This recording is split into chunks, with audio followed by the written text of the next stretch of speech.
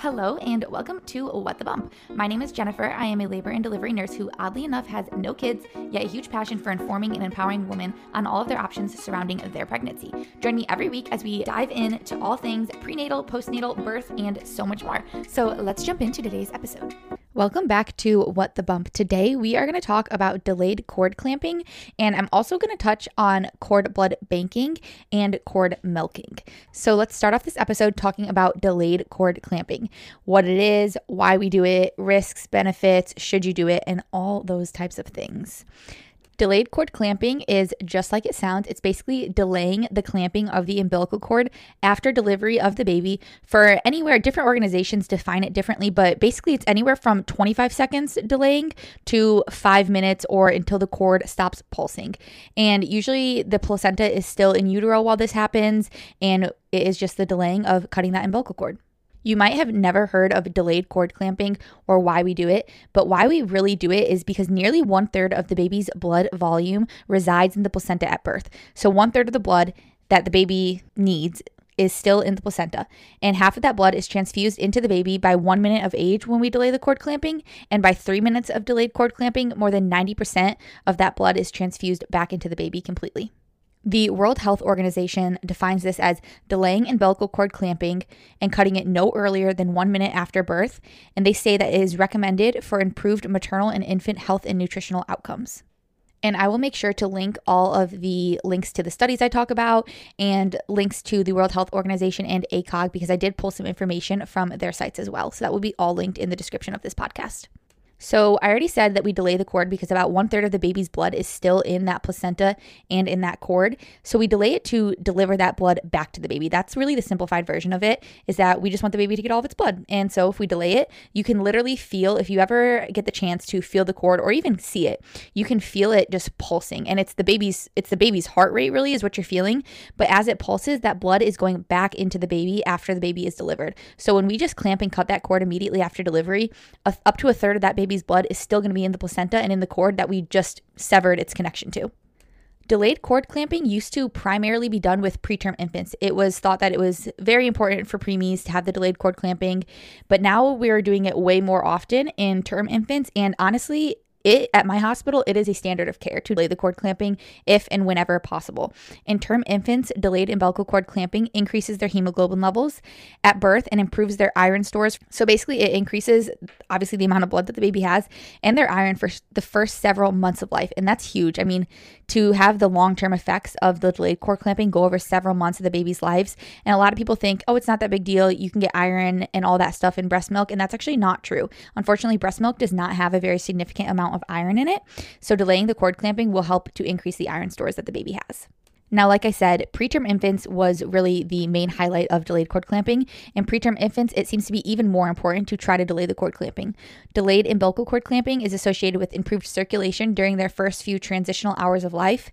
It also results in higher red cell volumes, which kind of is same in the term infant. It'd be increased hemoglobin levels, improved circulation, decreasing the need for a blood transfusion for the premature babies later on, and lowering the incidence of necrotizing enterocolitis. That's just a mouthful. But necrotizing enterocolitis is basically, it affects preemies mainly, but it's where the walls of the intestines in the baby gets invaded by bacteria and can cause a lot of harm to the walls of the intestine and to the bowels. So delayed cord clamping has been shown to lower the incidence of that, as well as intravascular hemorrhage, which is just bleeding inside and around the ventricles of the brain in babies. So for premature infants, it is a no-brainer. Delayed cord clamping is very, very beneficial for them. A lot of people argue that there is a small increased risk for jaundice when you delay the cord clamping. So jaundice, if you don't know, that's where the baby's bilirubin levels increase. The classical kind of thing when you think of jaundice is yellowing, like yellowing of the skin, yellowing of the whites of the eyes. And that's where those babies go under those blue lights, like the phototherapy lights. And there is a small increased risk of jaundice with delayed cord clamping. However, we monitor jaundice and bilirubin on babies so closely already in the hospital, and even at your pediatric visits, they will monitor this. So really the risk is not significant because it's monitored and it's very easily treated with the bilirubin lights and phototherapy. Another argument for delayed cord clamping used to be that they thought it was associated with an increased risk of postpartum hemorrhage, and that is also proven not to be true. Delayed cord clamping has not been proven in any studies to show that there was an increased risk of postpartum hemorrhage or an increased risk for more bleeding at delivery or a higher amount of blood loss. So I said about a third of the baby's blood can be left in the placenta and cord at delivery if you clamp it right away. So there are a couple studies that kind of give you more like exact numbers, and I just thought they were kind of cool. So they say that it can be up to a 60% increase in red blood cells and a 30% increase in total neonatal blood volume, which would be like that 1/3, 30%. And then another study that used a Doppler ultrasound to actually look at the umbilical cord flow patterns during delivery and during delayed cord clamping showed that there was a marked increase in the placental transfusion during the initial breaths of the newborn. So that's, to summarize that up, basically it's saying they took an ultrasound, they kind of watched what the umbilical cord did as the baby was delivered and as they took its first breaths. And when the baby breathed, the umbilical cord started pulsing more and giving more blood back to the baby. They estimated that about 80 milliliters of blood comes back into the baby by 1 minute of life, and then reaching about 100 milliliters of blood at the 3-minute of life mark. So when it comes to delayed cord clamping, this can be done in a vaginal birth, a C-section. It can really be done in most births as long as there's not a significant risk to the mother and baby. So as long as mom is doing okay, baby comes out and baby is doing okay, we can delay the cord clamping. And there are some barriers to delaying cord clamping that I just wanted to touch on. The number one most common is need for neonatal resuscitation or infant resuscitation. So that's when, your baby comes out and maybe they aren't moving too much. They just need a little extra help. They might need some extra oxygen. They might need some extra stimulation. And that is the number one cause. I would say almost always when my babies do not get delayed cord clamping that I help deliver at the hospital, it is because they need some extra help. They just come out a little bit stunned sometimes. So in that case, almost always the doctor will immediately cut the umbilical cord and we will take the baby over to the warmer where the nurses can work on him or her and kind of maybe give them oxygen, some stimulation, check the oxygen saturation, check their pulse, check their heart rate, check their temperature. Kind of allows us more room to work on the baby if we can cut that umbilical cord very quickly. Again, that's the number one barrier to having delayed cord clamping, and it definitely stinks when that happens, especially when it's really hard set in your birth plan. I want delayed cord clamping. I want my baby to get all the blood back that they can. It really does stink when that happens, but you need a healthy mother and a healthy baby, and delayed cord clamping, not having that will not be the end of the world. It will not cause your baby harm or anything like that. We really just need to make sure that your baby is healthy and gets the appropriate care immediately that they might need. Another barrier to having delayed cord clamping is an abnormal placenta or an inadequate placenta blood flow that would kind of make delayed cord clamping ineffective. So something like a placental abruption, which is where the placenta pulls off the wall of the uterus. In that case, normally baby's in distress, mom is normally in distress, and the placenta is not even attached to the uterine wall. So a lot of times we do not do delayed cord clamping in those situations because that is more of an emergency. Other times where it's not done, emergent C-sections due to fetal or maternal distress. So I did talk about how the baby distress might cause not having delayed cord clamping, also maternal distress. So if mom's having a lot of bleeding, hemorrhaging, or is just in an emergent state, then we will not do delayed cord clamping. We will cut the umbilical cord, take the baby away. That way we can work on mom and not really have to worry about the baby at that time. And the two last barriers to not having delayed cord clamping are going to be a provider being inpatient and the fear of not having skin to skin immediately. So the first one, providers being inpatient. It is true. Some providers are inpatient. They don't want to wait for the cord to stop pulsing. They just want to do the delivery. And some of them might not have been trained to do delayed cord clamping. It might be a newer practice. And we know that a lot of times in medicine, it does take a very long time for everybody to get on the same page and the same boat and kind of make this a standard care of practice. So some providers, if you don't specifically ask for it, they might be impatient and they might just cut the cord right away. And the other one is fear of not having immediate skin to skin. So some people will say, well, I don't want delayed cord clamping because I'd rather have immediate skin to skin and I can't have both. And that's not really true. I think people think that gravity plays such an important role in delayed cord clamping that if you think about it, bringing the baby up onto your chest after delivery would make your baby above the placenta and above the umbilical cord. So they think that, well, my baby won't even get all the blood that way, so I can't have skin to skin and delayed cord clamping. And you can. Gravity does matter, but it more so matters in the speed of the transfusion. So the blood will still come back into the baby with the baby higher than the umbilical cord and the placenta, skin to skin on you. It will still transfuse back. A baby held below the level of the placenta will receive the full transfusion, they estimate, in about 3 minutes. Whereas a baby held above the placenta, example of that would be immediate skin-to-skin contact on your chest, will also receive the full transfusion. It just takes longer. It can take about 5 minutes instead of 3 minutes for all the blood to fully transfuse back. But you still can have immediate skin-to-skin and delayed cord clamping all in one. So those were like the hard facts on kind of why we delayed cord clamping, and then some evidence talking about the outcomes. So I will also link these, but in 2013, Cochrane, I don't know. I say Cochrane, I don't know. But they reviewed and assessed the effects of timing of the umbilical cord clamping on term neonatal outcomes in 15 clinical trials involving almost 4,000 women and their infants. So they defined early umbilical cord clamping as less than 1 minute, and then late umbilical cord clamping as clamping more than 1 minute, or when the cord pulsing ceased. So they are comparing these two, before 1 minute, after 1 minute, and comparing the outcomes. So they found that early umbilical cord clamping group had significantly lower hemoglobin at birth. It was about 2.7 grams per deciliter less. And that's kind of how we measure hemoglobin. And normal is about 13 to 19. And they found that it was about 2 points less when they clamped the cord before 1 minute. They also found that at 24 to 48 hours of birth, there was still a difference, a little bit less, but it was about 1.5 points lower than the group who had it clamped after 1 minute. At 3 to 6 months of age, infants who were exposed to the early cord clamping were more likely to have iron deficiency compared to the infants who had the late cord clamping, which would have been longer than 1 minute or until it stopped pulsating.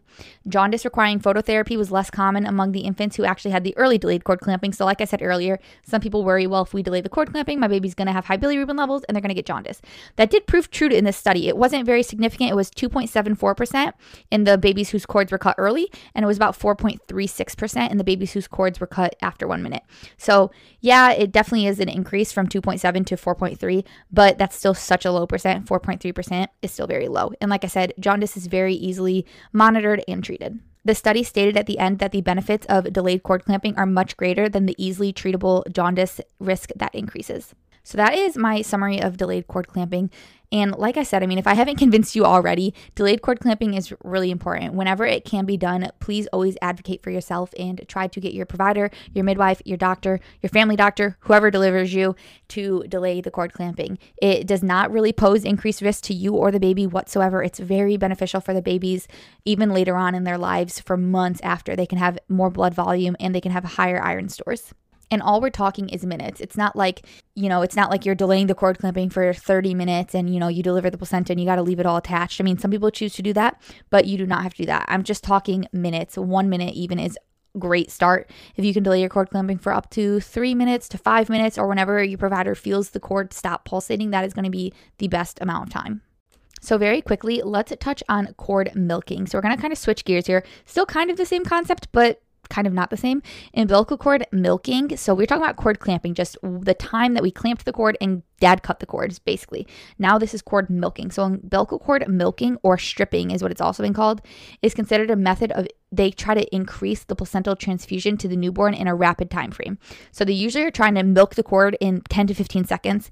And they say that it is good for circumstances where the 30-second mark might be too long. So like, let's say immediate, your baby comes out, they might need some extra stimulation, some extra oxygen. So instead of your provider just clamping and cutting the cord, because we need to get that baby over to the warmer to get help, they will milk the cord. So they kind of strip the cord in a way, trying to push as much blood as they can back into the baby in about 10 to 15 seconds, and then they clamp it and then they cut it. Umbilical cord milking has definitely not been studied as in depth as delayed cord clamping has whatsoever, because umbilical cord milking it's just more rare, I guess. Like, it's hard to study it because the infant has to come out of the infant has to be born and kind of in a distress, and then very quickly try to milk the cord and cut the cord. So it's just harder to study. It's not as controlled, and there has not been in-depth studies. It's still very ongoing. However, they did find that the two strategies, which would be cord milking and delayed cord clamping, did have similar effects on hemoglobin and iron levels. Again, this will be linked in the notes of this podcast, but there was a recent meta-analysis of 7 studies that involved about 500 preterm babies, and they compared umbilical cord milking and immediate cord clamping, or delayed cord clamping, which had one of the studies with delayed cord clamping also included. However, they did find that the newborns that had the umbilical cord milking had higher hemoglobin levels and a decreased incidence of the intravascular hemorrhage, which is what I talked about earlier, the bleeding around the brain.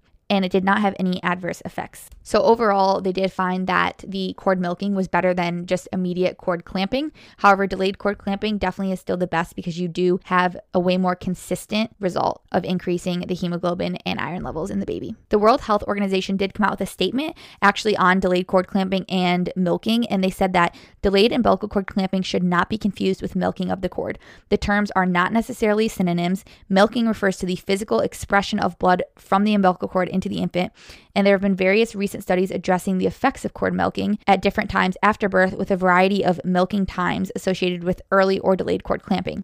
These studies need further analysis as cord milking has been proposed as an alternative to delayed cord clamping, especially for preterm infants. I don't think I've ever really seen in my practice cord milking. I mean, maybe once or twice when a mom really wants delayed cord clamping. However, the baby is needing some help after delivery, so we just kind of push some blood up there as quick as we can, and then we clamp and cut it, just kind of hoping to give the baby a little bit more blood.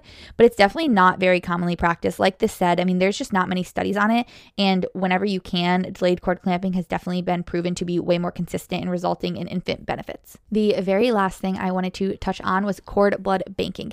And most of the information, because honestly, I don't know much about cord blood banking. I'm learning right along with you guys every single podcast I make. I do so much research, but I pulled most of this from the Johns Hopkins Children's Hospital. It was an article that they had published that I will also link, but cord blood banking is the painless process of collecting and storing your newborn's umbilical cord blood.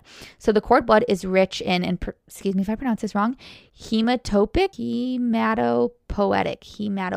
It's definitely hematopoietic. I don't know. Stem cells. Let's just call them HSC. Hematopoietic stem cells, HSC. So the umbilical cord blood is rich in HSCs, and they can be used for an ever-expanding number of medical treatments. And these HSC stem cells are so valuable because they have the ability to become any type of blood cell or blood component in the human body. So it's actually really, really cool. They can be transmitted to so many different things that your body needs. So today they are approved by the FDA to treat more than 80 serious medical conditions. They are blood-forming cells that can treat things such as leukemia, lymphoma, aplastic anemia, severe sickle cell disease, and other severe combined immunodeficiency diseases. They also can be used and are what is actually required for a stem cell transplant. So you're probably thinking, why would I do this? How would I do this? What are the costs? What really is this? So cord blood banking is basically where we take some of the blood out of the umbilical cord and we bank it. So what you have to do for this is you have to bring the kit to the hospital, at least most hospitals. My hospital, we do not provide cord blood banking kits. It's something that you have to do on your own. You have to bring the kit in whenever you come in for labor. And then the nurse and the doctor will kind of go through it to better understand what exactly is needed by your carrier. After collection of the cord blood after delivery, very painlessly, like it said, we just draw some blood out of the umbilical cord as it's still pulsating. So we do have to do it pretty quick after delivery to make sure that there's still blood left in it. The cord blood is taken by your carrier to the cord blood bank. Once it's there, it is given an identification number. The stem cells are separated from the rest of the blood that we drew out of the cord, and they are stored and frozen in this liquid nitrogen. And this can be done after a vaginal delivery or a C-section. You bring the kit to the hospital, like I said, or sometimes the company will drop it off when they find out that you're in labor. They'll bring it and drop it off to the hospital. Within hours of delivery, normally they come and also pick it up. So it is definitely, if you do it privately, not a cheap process. I've only had one patient ever do it that I've cared for. But an hour after birth, somebody in the middle of the night from the company came and picked up the box of the cord blood kit. So like I said, the doctor and nurse will draw the blood at delivery. We'll follow the kit instructions on how to bank it, what tubes it goes in, and kind of figure out whatever else that your cord blood banking kit requires. There are different types of banking. So you can do a private, or I believe it's called private and public. Private banking is held for you and your family and your baby. That way you can use it later if any diseases arise. So I believe that it's mainly for the baby. If your baby gets leukemia, they can go back and pull those stem cells and they can try to fight the disease and help with it. I believe it also can be used for family members as well. But private banking, from what I understand, is very expensive. You have to pay a monthly fee, almost like a rent of storage for them to store your cord blood. And honestly, in general, it's not really recommended because they say that the payments and the expenses of doing private cord blood banking are so great that it outweighs the risk that your baby ever is going to really get leukemia or sickle cell disease or severe aplastic anemia or need a stem cell transplant. So it's really, if you have, I guess, some extra cash to throw around and, you really want to protect your kid for the long term, you can do a private cord blood bank. They will hold that cord blood and that baby's stem cells until you might need them frozen in liquid nitrogen. The public cord blood banking is usually free because they actually just take your cord blood and you're donating it. So I don't believe you can withdraw it later on. And again, this is also kind of a rare form. Cord cord blood banking in general is definitely becoming more popular. However, I have not seen it very often at all. So I obviously do not know a ton about cord blood banking. I did pull most of this from a cord blood banking site, like an actual company that does cord blood banking. And I will also link that, and from Johns Hopkins. But what I really wanted to talk about, just because we are talking about delayed cord clamping, and I did have them ask me, well, let's not delay the cord clamping because we need all the blood for the cord blood banking. So talking about, can I still have delayed umbilical cord clamping if I want to do cord blood banking? The answer is kind of, you can, but it's not really recommended. So they found that delaying the umbilical cord clamping significantly decreased the volume of total cells that were accounted for to go to the cord blood banking. So when they did not delay the cord clamping, they clamped it immediately, they withdrew the blood, and they sent it to the cord blood bank. They found about 39% of the blood that was sent to the cord blood bank could actually be used and separated and stored. Now, when they delayed the cord clamping, they found that only about 17% of what was sent over was actually able to be kept and stored. And that was at a 60-second delayed cord clamping. Immediate cord clamping will definitely yield more cord blood to obtain and to donate or to store. But however, the benefits of the infant having the transfusion of that additional blood at birth are likely going to outweigh the benefits of banking that blood for the possible future use. So that's what I kind of touched on, that it's not really recommended because your baby getting that blood immediately after birth is probably going to have more benefits than the off chance that later on in life they might need it for a rare disease or a stem cell transplant. And here's a little statement that I actually found on one of the banking sites. It was actually called parentsguidecordblood.org. So they said that due to the need for a high stem cell count in current transplant procedures, the percent of cord blood collections that qualify for storage in public banks is low. When you add delayed cord clamping, the percentage of collections that actually qualify for storage decreases as the length of delaying the cord clamping increases. For this reason, parents should be very aware that delayed cord clamping may prevent their cord blood donation or cord blood banking from meeting the thresholds. So that's basically saying that delaying your cord clamping is going to possibly prevent your cord blood banking from being successful. So those were the 3 things I really wanted to hit on: delayed cord clamping, cord milking, and cord blood banking. Just to recap, delayed cord clamping is when we delay the cord clamping for anywhere from 25 seconds to 5 minutes or until the cord stops pulsating. And that's important to do because by 3 minutes of age, more than 90% of that blood that's left in the cord and the umbilical cord is given back to the baby. This prevents them from having any iron deficiency and greatly increases their hemoglobin levels at birth and even months after birth. The next thing we talked about was cord milking, and that is basically where you kind of milk the cord to kind of push back as much blood as you can into the baby within about 10 to 15 seconds. It's almost an alternative to delayed cord clamping when you might need some infant resuscitation or a baby might need some help, and it's kind of our little quick way to give some of the blood at least back in the small time frame that we have. The last thing was cord blood banking, and that is the process of actually taking the cord blood and taking the blood out of the cord and storing it in a cord blood bank for possible later use for you, for your family, or publicly storing it. And this is useful in treating diseases that require any stem cell transplants, such as certain kinds of leukemia, lymphoma, aplastic anemia, and severe sickle cell disease. I really enjoyed doing all the research on this podcast because, like I said, my hospital, we practice delayed cord clamping. It is very much a standard of care whenever we can, as long as mom is okay after delivery and as long as baby's okay after delivery. We really do always try to delay that cord clamping, but it was really fun for me to kind of dive in. I knew it was obviously for blood volume, for iron stores, but it was really cool for me to kind of dive in and actually see the evidence behind it and to kind of learn about cord blood milking as an alternative when we need to, and cord blood banking, which I really did not know much about. So I hope this podcast was educational and beneficial. I love learning along with you guys. And if you have any questions, make sure to shoot me over a DM on Instagram. It is What the Bump Podcast, just at What the Bump Podcast over on Instagram. And I will see you in the next episode. Thank you for tuning into today's episode. I really hope you enjoyed it, and I will see you next week to talk more about the bump. And of course, I know you all probably know this, but I have to add it in. I make every effort to broadcast correct information through this podcast, but I am still learning so much. So I am in no way providing medical advice through this podcast, just sharing the things that myself and others have experienced or learned. Make sure to consult your physician before taking anything from this podcast and changing your health. This applies to any guests or contributors that I also have on this podcast.